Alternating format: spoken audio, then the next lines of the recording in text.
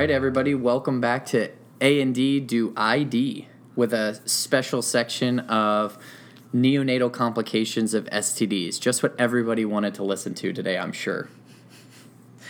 I mean, I always screw these up, so I'm all for it. Let's do it. Yeah, I mean, this is definitely high-yield stuff that you're going to see, and there's some time frames that you have to remember, so I think that this is a good one to cover. We have covered STDs previously in our adolescent section, so if you need a refresher on that, just go ahead and listen to the adolescent section on STDs. But otherwise, this is going to be focusing on our babies with STDs, unfortunately. All right, so let's go ahead and start with gonorrhea and chlamydia, because there's some time frames that you need to remember with these two.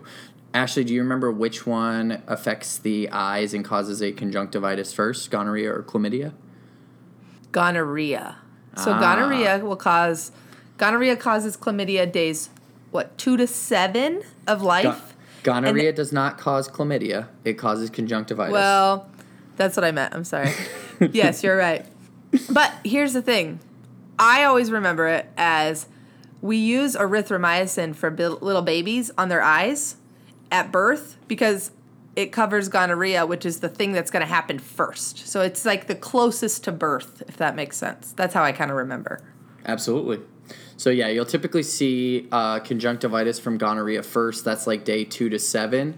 Because erythromycin can actually be irritating to the eyes, you may see a chemical conjunctivitis, but that's usually within the first 48 hours after birth. So you wouldn't typically think of gonorrhea that fast. Okay, well, when does chlamydia hit, David? So that's where if you have a baby coming in around 14 days of life with the purulent conjunctivitis, you need to really think about, is this chlamydia? Because it can certainly have long-term complications for the baby if you miss it. So at about 2 weeks, you're going to think about chlamydia. That makes sense to me.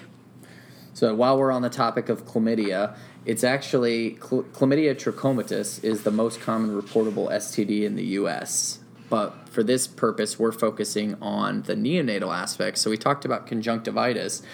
If I told you, or if I threw out the keyword staccato cough to you, what would that make you think of?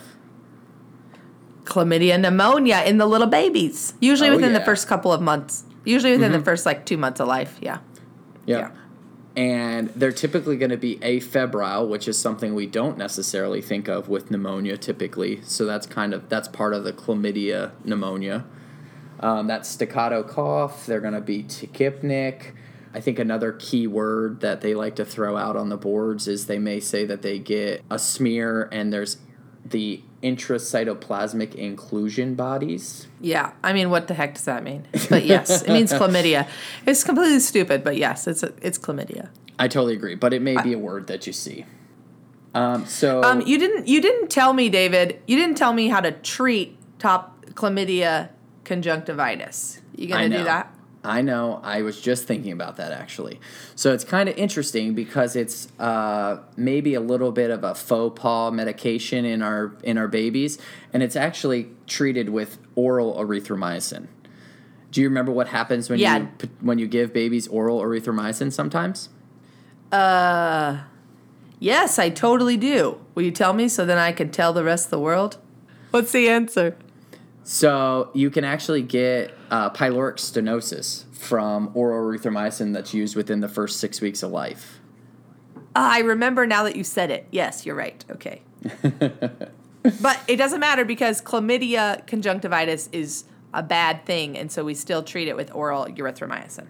Right. It's one of those, like, if you just a side note, if you have to treat Rocky Mountain spotted fever or Lyme disease, you're still going to give doxycycline, even if it's a kid. Yeah, exactly. All right. It's worth it. Only other thing that you could be tipped off is they may say that the patient has an eosinophilia, and that can make you think about chlamydia as well. So, I do want to make one other point is that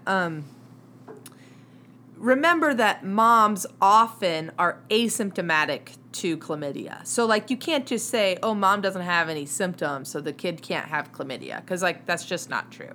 So, you should always think of it, even if mom doesn't think she has chlamydia, think about it. All right, so really those are the two for gonorrhea and chlamydia. Gonorrhea is just essentially going to cause a conjunctivitis, and then with chlamydia you can see a pneumonia and a conjunctivitis in our neonatal population.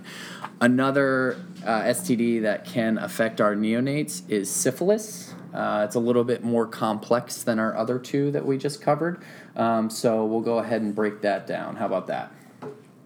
That sounds great. Do you remember the big tip-off in congenital syphilis that in the board questions? Okay, so after now studying for boards, I feel like I can even answer these questions better. But so snuffles, which is like copious like nasal secretion, and then they often have these weird bone findings. So they have osteochondritis, which is like this. Maybe we can put something in our Twitter, but like they have these strange changes to their bone. Yeah, exactly. So definitely snuffles. You talked about the osteochondritis. The other thing is the Hutchinson teeth, so those peg-shaped teeth. Other than the Hutchinson teeth, I think a couple other things that you may see is like thrombocytopenia, hemolytic anemia, jaundice. Hepatosplenomegaly. Yeah, exactly. So all of those things. They get a weird rash. They do get a weird rash, and it's actually usually unrecognized at birth, unfortunately. So you get some of these developmental things, and then you may pick them up on a physical exam, and then you got to start to think about it, especially if it gets missed on the screening for mom. So let's talk about one other thing that's kind of weird. The question is, mom has syphilis, okay? Mom has syphilis, it's official. Or she at least had it while she was pregnant. Now the question is, do you treat the baby? If the mom was treated with penicillin at least 1 month before the baby was born, then no, you're good. The baby doesn't have it because penicillin actually crosses the placenta. But if mom was treated with erythromycin, because sometimes like if you're a penicillin allergy, they might use erythromycin, then the answer is yes, you have to treat the baby because erythromycin does not cross the placenta.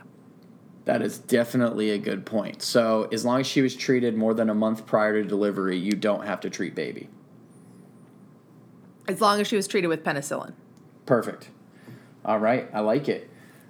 So as far as pre-pregnancy type things, mom should be tested with an RPR or a VDRL, and then also should be tested again at delivery. Those are going to be your best screening tests for syphilis in pregnancy.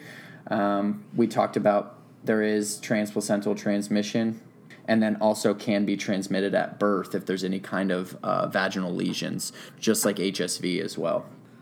Okay, well, that sounds pretty good, I think, for covering all these little babies who get STDs. We did not cover HIV because it is covered elsewhere. So look at our A&D do ID HIV, and the neonatal versions are covered on that episode.